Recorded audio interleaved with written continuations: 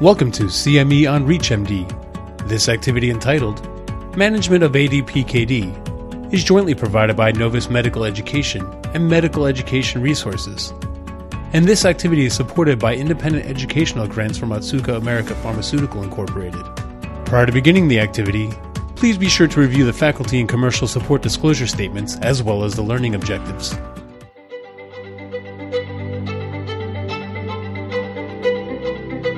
Hello and welcome to this webcast entitled Management of ADPKD. I'm Neera Dal. I'm a professor of medicine in the section of nephrology at Yale University. I'm joined today by my very good friend and colleague, Dr. Craig Gordon. Thank you. My name is Dr. Craig Gordon. I'm an associate professor of medicine in the Division of Nephrology at Tufts University School of Medicine, and I'm very fortunate to be speaking here today. Before we get started, let's review our learning objectives. Upon conclusion of this educational activity, participants should be able to describe updated best practices for initiation and management of pharmacotherapy in rapid progressors for loss of renal function in ADPKD, identify risk factors for rapid disease progression, review the general management of ADPKD regarding blood pressure, summarize the most recent clinical research and dietary modifications that have been shown to benefit patients with ADPKD. Craig, let's look at the more straightforward approaches to managing a patient with ADPKD. First is pharmacology. There's only one approved treatment for ADPKD, that's tolvaptan, which was approved for patients with rapid disease progression. How would you define a rapid progressor? Thank you. So as you can see here, patients can be determined to be rapid progressors, and this study was defined as reaching ESKD or kidney failure by the age of 62. And this could be assessed in a number of different ways. The first would be through measuring height and age-adjusted total kidney volume to determine someone's Mayo imaging classification. And those who are Mayo imaging class 1C, 1D, and 1E disease, this requires bilateral renal cystic disease to be class 1. Those individuals with classes 1C through E are likely to be rapid progressors and candidates for treatment. One can also monitor the change in total kidney volume, or what's done more likely in clinical practice is monitor change in GFR in patients with PKD and no other major comorbidities to explain the decline in GFR. So in individuals where there's a GFR decline of greater than 2.5 mLs per minute per year, averaged over a 5-year period, including those with classes 1C, 1D, and 1E disease, would be candidates for treatment. Individuals with TKV growth, if you have multiple measurements of greater than 5% per year, and this is 3 measurements at least 6 months apart in time, would be another way to determine individuals at risk of rapid progression. There are some clues and factors that are suggestive but not definitive as far as defining rapid progression.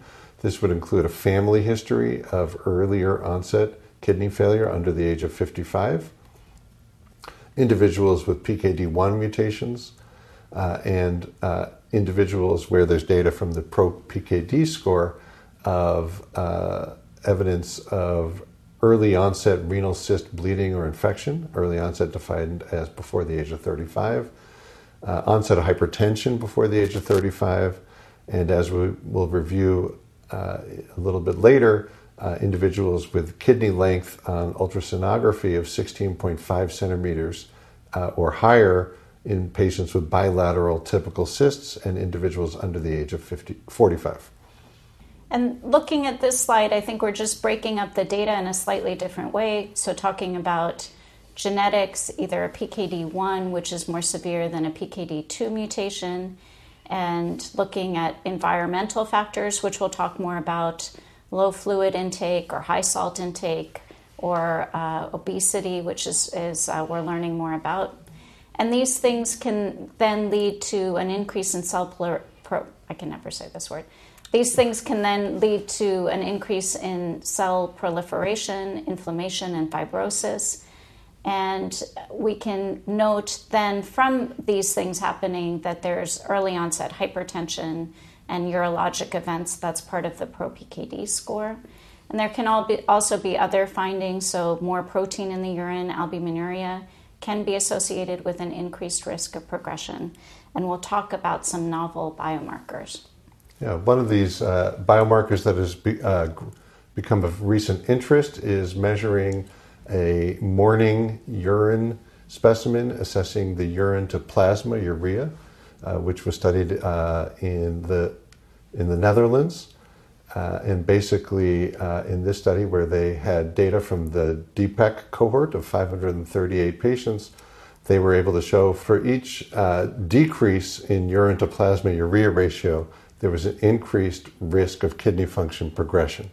And this was thought to be representing individuals who have difficulty concentrating the urine.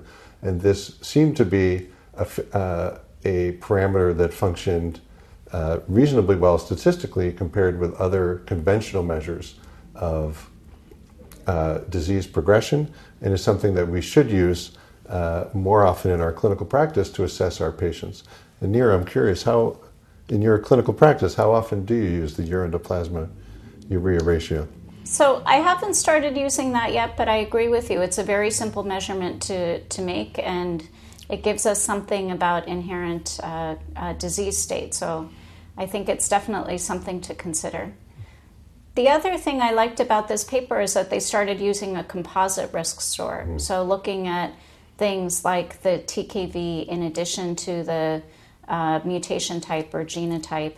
And then also, I think for patients, what's important is they noted this important effect of increasing salt intake in terms of increasing progression or TKV, and also the importance of blood pressure in affecting these variables. And I think that is a very important point, is when we rely on just a simple single measure, we often find, I think, that we're not doing a great job of predicting with great accuracy when an individual patient will progress, but adding these other factors give us a little bit more precision. Here's what we were talking about in terms of thinking about ultrasound in helping define risk. So in general, someone with an average kidney length, meaning the right and left kidney lengths added together and divided by 2, an average length greater than 16.5, and a patient who's less than 45 years old with typical imaging, meaning bilaterally symmetrically enlarged kidneys, predicts high risk. And although we say that volumetric measurements by MRI or CT are preferred, what this paper showed is that if volumetric ultrasound is used, a finding of C, D, or E kidneys predicts the risk of progression. However, if you get a volumetric ultrasound measurement that's between 1B and 1C, you may then want to consider some additional imaging, either MRIs or CT, to really confirm whether that patient is high risk or low risk. And this is helpful in determining which patients to treat and in finding those high-risk patients to treat who have normal renal function. Craig, let's talk a little bit about how tolvaptan, the drug that's been approved for treatment of ADPKD, compares to other medications that we know impact the progression of kidney disease. Absolutely. So tolvaptan, as many in our audience know, was studied in the TEMPO 3-4 and REPRISE studies. And in these studies, essentially there was about a difference of 1 ml per minute per year difference in GFR decline when you compared tolvaptan-treated patients to individuals receiving placebo.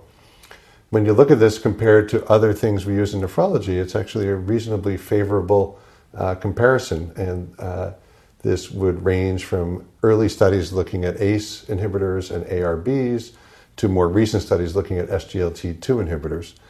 I think the key point here is that a 1 ml per minute per year difference actually translates to a quite significant benefit, especially when we start early in a patient's course. And here I think this is now data looking longer term. So The Tempo 3-4 study was for 3 years. This is now looking at 5 years worth of data. And what's really reassuring here is that finding of that 1 ml per minute change continued over the 5.5 years that this was followed. And this was happening even though after the first year, there was no difference in the change in terms of rate of growth of total kidney volume. So this gets to an important issue, which sometimes comes up, of people asking, should we have repeat imaging done to assess are we making a difference? I don't think I do that very often in practice. I don't know how often you do that. And the same for me. I don't repeat imaging unless there's a clinical need, flank pain or some other need. Craig, another question that comes up is when we should consider stopping tolvaptan therapy. I know in general that we start tolvaptan therapy for anyone with a GFR of 25 or higher. Do you think there's a cutoff where we should stop?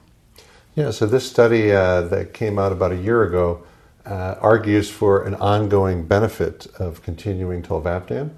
So this study took individuals in the REPRISE trial and compared those who received placebo during REPRISE but ultimately or subsequently were treated with tolvaptan in the open label extension, and compared those individuals to individuals who received tolvaptan during REPRISE and continued to tolvaptan afterwards. And in a relatively complicated analysis, basically the take-home message here is the group who started tolvaptan after receiving placebo early on had a benefit, even though their GFRs were relatively low. You can see towards the right-hand side of the slide, this included individuals with a baseline GFR between 15 and 29, where with tolvaptan, the rate of decline in GFR was minus 3.4 mils per minute per year, compared with minus 5.2 for the same individuals when they received placebo and REPRISE. And this finding was true whether we were looking at people with a GFR between 25 and 29 and 15 and 24. Essentially, I'll be curious to hear your thoughts about this. My interpretation of this is having relative comfort starting people with relatively low GFRs in the 20s, and at least considering doing so in the teens, and more importantly, continuing it through disease progression into the teens. And I'm curious to hear if that's how you approach things. I do the same. For patients who are losing kidney function and have stage 5 CKD, I often keep them on tolvaptan therapy until the time of transplant or initiation of dialysis. And really have only stopped tolvaptan if there was another need. So they needed high doses of diuretics because they were developing edema. So Craig, a question that often comes up is what to do about those patients who are over 55 but clearly progressing. I know in REPRISE there was not a clear benefit for these older patients. What do you think of this new poster? Yeah, this is a really interesting poster that basically looks at tolvaptan versus non-tolvaptan care in individuals over the age of 55 with CKD stages 3 and 4. So these are people who are progressing, maybe not rapidly. If you remember earlier, we talked about rapid progression being approaching ESRD in the early 60s. So this is a group who's sort of progressing, but maybe not quite as rapidly.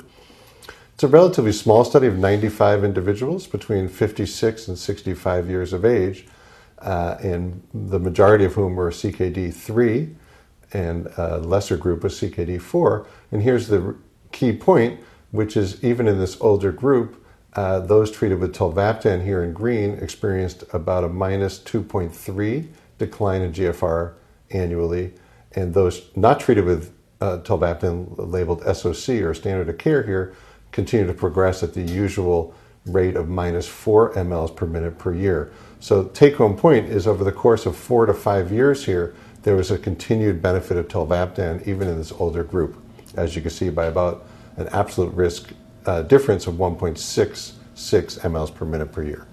Terrific. And I think in my practice, I often have this conversation with older patients who are clearly progressing. And I've seen some nice slowing of progression in these patients.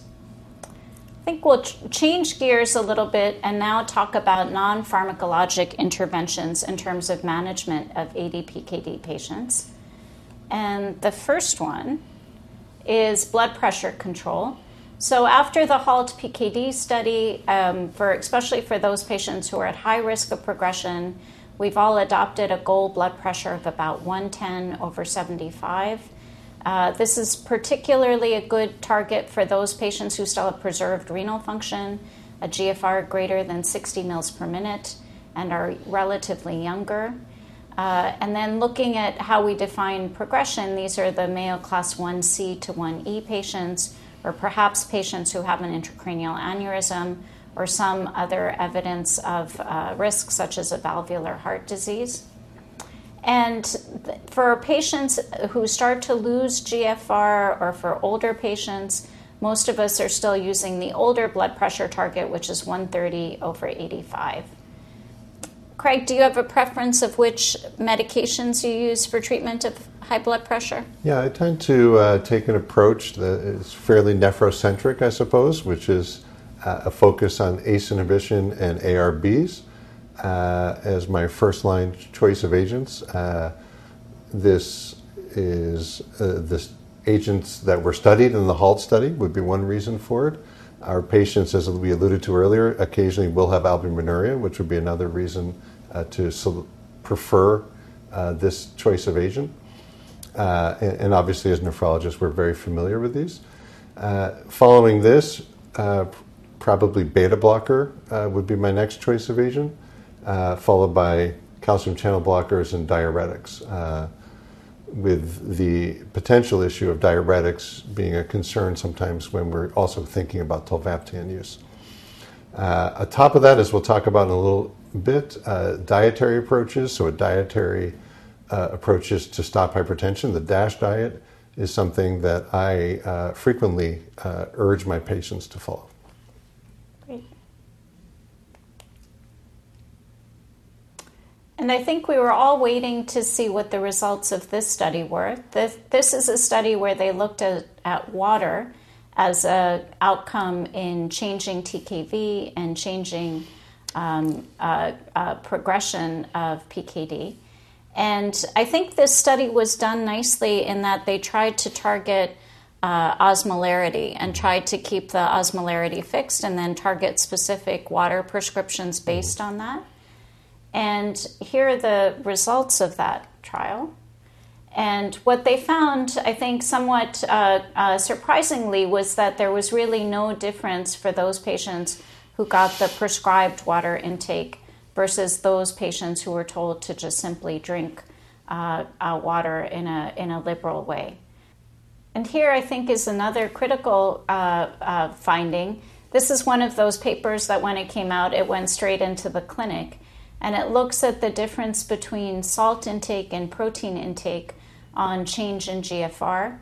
And really what I thought was so interesting here is that there's clear association of salt and decline in GFR in ADPKD, and that similar change was not seen with protein intake.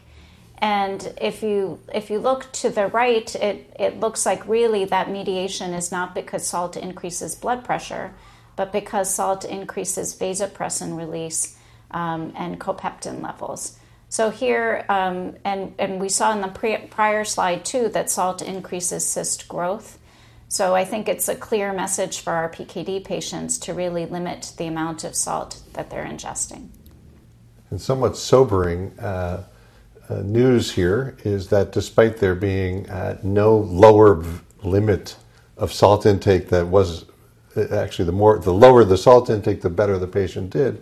When you look at data from various studies, and this is also coming out of the Netherlands, basically over the course of a 6-year study, the dietary salt remained fixed at a level that's higher than what our goals should have been. So this was measured in a 24-hour urine, and basically despite a desire to lower dietary salt, In this population, there really wasn't a profound effect. So we really do have our work cut out for us on educating our patients and maybe even working with the food industries, et cetera, to really address this goal. I think this is another really important message, and now with good treatment for obesity, something that I spend a lot of time talking about. So this is a study looking at the annual change in total kidney volume and looking at patients who were either normal weight, overweight, or obese. And what you can see is as the weight, as the BMI goes up, there's an increase or an acceleration in the annual change in total kidney volume. And this has led to a real interest in looking at dietary interventions as potentially disease-modifying treatments in PKD. You can see here several of the diets that are under investigation and of interest right now. So the first is caloric restriction, which is essentially just restricting the number of calories taken in daily. Intermittent fasting is alternating between days of eating and days or periods of fasting. The third of these is time-restricted eating, where a window of restricted eating occurs, and in other periods, eating is allowed ad lib.